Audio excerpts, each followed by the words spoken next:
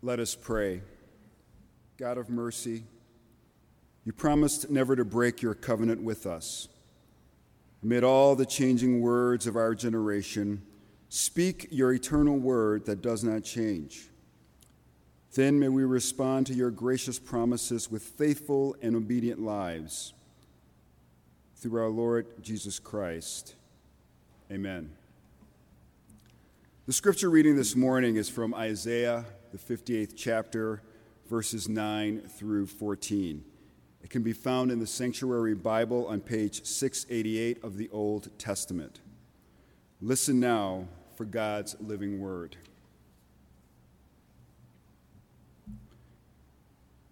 Then you shall call, and the Lord will answer.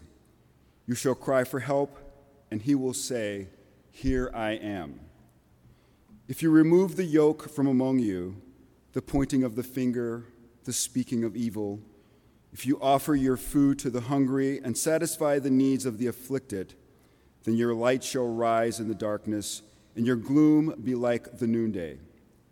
The Lord will guide you continually and satisfy your needs in parched places and make your bones strong.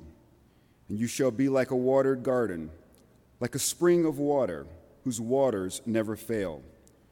Your ancient ruins shall be rebuilt. You shall raise up the foundations of many generations. You shall be called the repairer of the breach, the restorer of streets to live in. If you refrain from the trampling of the Sabbath, from pursuing your own interests on my holy day, if you call the Sabbath a delight and the holy day of the Lord honorable, if you honor it, not going your own ways, serving your own interests, or pursuing your own affairs, then you shall take delight in the Lord. And I will make you ride upon the heights of the earth. I will feed you with the heritage of your ancestor Jacob, for the mouth of the Lord has spoken. This is the word of the Lord. Would you pray with me? Reveal, O God, your wonder to our eyes, and open our hearts to Christ's love. Disperse from our minds any darkness and fill our lives with your light. Protect us, O God, from thoughts without action. Guard us from words without life. Grant us wisdom to walk in your ways, and open us always to the guiding of your Spirit. Amen. The author Ruth Haley Barton hosted a birthday party for her teenage daughter. This is one of those big birthday parties where it celebrates a milestone and you have all these friends and classmates. And as her husband and her daughter whittled that guest list down to about 50 people, they realized there was a lot of work to do. There was food to prep and decorating and games to plan, and very essential to this party was the karaoke contest. It was fun, it was exciting, and when the day came, it was both a little bit stressful, but also quite joyful, and the kids, Ruth found, were polite and thankful. But there was one boy, as he came to get some food, and as Ruth was serving it, said to her, "Thanks for letting us do this, Mrs. Barton. This is so much fun." She looked up from the food that she was serving and said to him, "Well, you're welcome. It is really a pleasure to have you. We enjoy having you here." And the boy stopped. He was surprised. And he looked at her and said, "Really?" He spoke like a person who was not accustomed to being enjoyed. And in that moment, Ruth paused, stopped, because she saw her life in a new way. Reflecting back on this experience, this really small exchange with big consequences, she wrote this, reflecting on the experience: "This is my life. This is what it is like to be all the way here now, present rather than always longing for something else. This is my life as it is meant to be lived in God." This is an amazing statement that Ruth Haley Barton writes. This is my life as it is meant to be lived in God.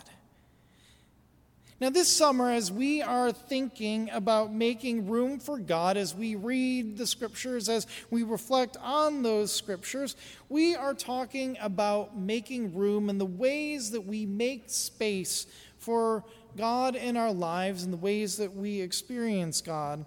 Now, when we talk about making room, we often talk about cutting out or cramming in or decluttering or reorganizing, all of which are necessary and good at various points in our lives. But as I reflect on this concept of making room, as we, the church, make room for God, I began to think about Ruth Haley Barton's words. This is my life as it is meant to be lived in God. As we think about making room, I think our priority is thinking about our lives as they are meant to be lived in God. And as we do this, how do we make room in the various parts of our lives to make sure that we live our lives in God, that we live our lives not just in the ways that we desire, but also in the ways which God desires? Now, throughout Scripture, there are many places where this concept of renewal is suggested as one of the ways that we can do this. But renewal is a big umbrella under which includes things like Sabbath and rest and restoration. Renewal, in a sense, can take many forms, but primary, foundational to all of Scripture is this concept of Sabbath. Sabbath being the day of rest, Sabbath which is a rhythm for our lives where we refrain from working to focus on God through worship and prayer and Scripture. Now, when we think about renewal, it can take many forms. It could be in the form of justice for vulnerable people being made safe. It could be peace made in the wake of a conflict. It could be deep and authentic forgiveness that heals broken relationships.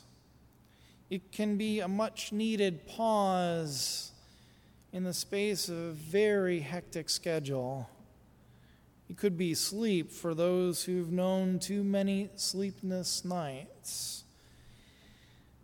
But the lens that I want to focus on in this idea of renewal is making room for Sabbath. Sabbath is this sacred practice of finding rest and renewal in God. A teacher named Marva Dawn articulates the gifts of Sabbath in A Life of Faith in this way. She writes, "A great benefit of Sabbath keeping is that we learn to let God take care of us. Not by becoming passive or lazy, but in the freedom of giving up our feeble attempts to be God in our own lives." If we live our lives in God, in our life, and the world around us begins with this practice of Sabbath. If we are to live faithfully, Sabbath is a foundational practice to bring renewal to our lives, but also to the life of the community. Now, the prophet Isaiah teaches about Sabbath. We heard these words in our scripture this morning. Hear them again. "If you call the Sabbath a delight and the holy day of the Lord honorable, if you honor it, not going your own ways, serving your own interests, or pursuing your own affairs, then you shall take delight in the Lord." Prophet Isaiah is not shying away from the profound impact that Sabbath can have on our lives, though. The experience of practicing Sabbath, according to the prophet, is this: God will make you to ride upon the heights of the earth. God will feed you with the heritage of your ancestor Jacob. And this is a feeding and nourishing which is not just of the sense of hunger. It is of the sense of spiritual, of the soul, the very things that we need for our emotional, spiritual connectivity with God and with one another. Renewal and Sabbath means letting God be God in our lives. It means getting out of God's way. In a sense, it means making room for God to delight in us as we turn to delight in God. And this is about discovering our desires as they have a place in God's desires. Now, on one level, practicing Sabbath is setting aside a day for rest. This has been what the church has taught for years and years and years, drawing from the Scriptures. Sabbath is a day to focus on God. It is a day for giving our attention to God, starting with our worship and our prayers. But in all of this, as we take those things from this space, those experiences of worship, and go into the rest of our lives, the question is how we focus on God. How Sabbath moves from this space into other parts of our lives. How we focus on God matters if renewal is what we are to truly experience. Now here in the Scripture, the Scriptures that Isaiah offers, Isaiah articulates how we focus on Sabbath and how the effects of our experience of Sabbath extend beyond our finite individual lives, beyond our individual selves, and actually carries an impact to our neighbors, to our collective self, our community that is beyond us. Sabbath renewal is a public alternative to restlessness or the continual acquisition of material things, which can come at times at the expense of neighbors or community or even family. Sabbath is an alternative to selfishness and self-indulgence, trading instead for a community, a broader community focus. Now, the people that Isaiah is addressing in the Scripture this morning, they have a desire for common good among the people. They desire renewal in their community, which in this case, Isaiah identifies what this looks like, which is that the hungry are fed and that the needs of vulnerable people are addressed, that injustice ends, and that people who are oppressed are freed. All of these desires of the people can be made real by the power of God, but begins among us by changing a focus from selfish desires to selfless desires. This happens by reclaiming our attention on God. This is renewal. This is Sabbath that transforms people. And all this transformation begins with this practice, Sabbath keeping. Now, a theologian named Walter Brueggemann describes Sabbath in this way. Sabbath is not simply the pause that refreshes. It is the pause that transforms. In the Gospels, we've seen Jesus practice Sabbath in a variety of ways. Jesus read from the scriptures on Sabbath.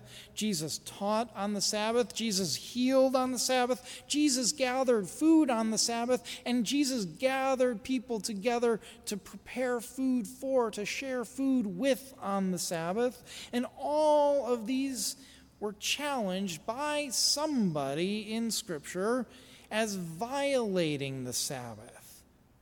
But Jesus responds saying, Sabbath is made for people, not people for the Sabbath.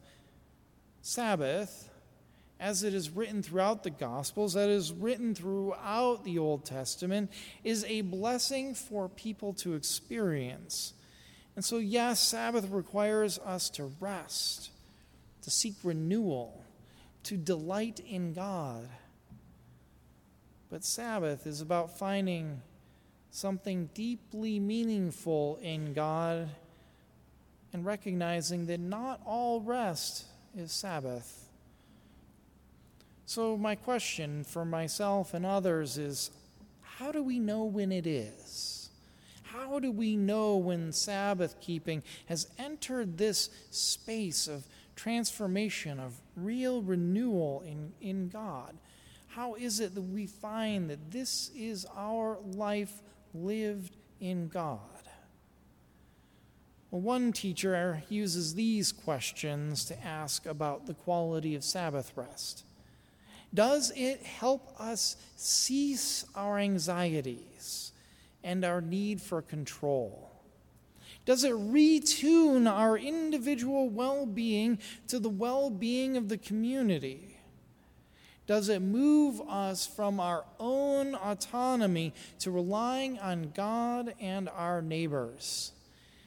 Now, I don't know about you, but these are seemingly hard questions to challenge, to guide us toward finding the ways that we live our life in God. Now, practicing Sabbath in a life of faith is a practice of embracing a world beyond ourselves. Mother Teresa put it like this: let us remain empty so that God can fill us up. Sabbath, if it is truly to offer us renewal, is as much about finding refreshment in worship and prayer and Scripture as it is the kind of rest that allows us to sleep in or take a break from work or enjoy really good coffee with a book or periodical of your choice. Sabbath is, in a sense, the opportunity for us to find communion with God the way we do on many Sundays right here at this table. When we break the bread and enjoy the cup around the communion table in the Lord's Supper, we articulate, we name that our communion makes us the body of Christ with one another and in the presence of God. And as individuals but collectively, we go from this space of worship as the body of Christ out to the world, bringing our communion, bringing our Sabbath practices out into the world to people whom we meet.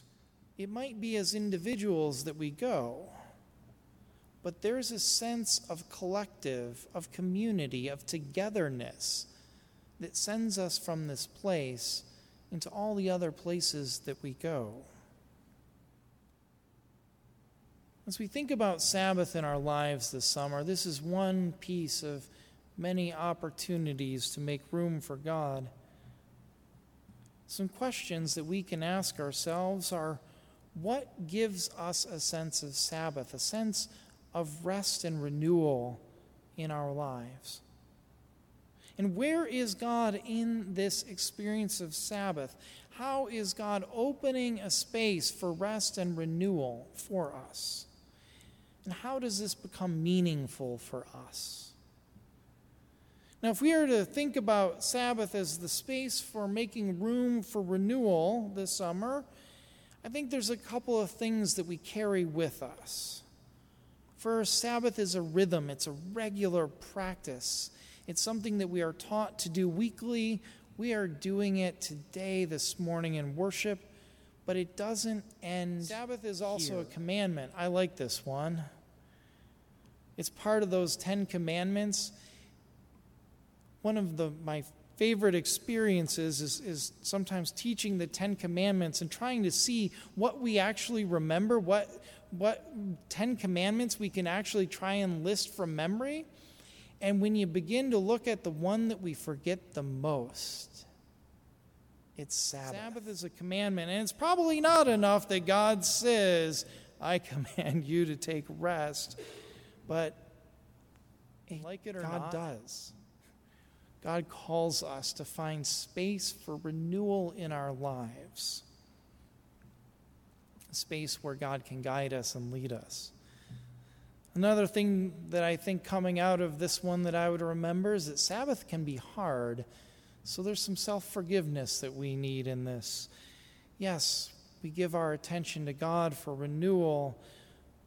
But even though it's the most forgotten commandment when people name it, it can be a challenge to practice Sabbath in a world that does not want to stop moving. But as a practice, it can reorient us. It can reframe us. It can transform us. And in this kind of world that does not want to stop, even though it is hard, Sabbath in that space becomes even more powerful for us as well as the community beyond us. And Sabbath, finally, is a practice for the church. We don't do this alone. Our Sabbath practices are foundational not just for ourselves, but for the life of the church and the life of the community beyond the church. We are, in a sense, a community of Sabbath because we do this together. So as the church, as we look at the ways that we make room for God in our lives this summer, we are looking at how we live our life in God, the many ways. And one of the ways we can do this, a foundational way we can pay attention to the ways that we are making room, the ways that we are living life in God, are to make room for Sabbath and the renewal that it offers us, the church, but the way the church might offer renewal for the life of the world around it. Thanks be to God for this call, for this gift, for us and our community. Amen.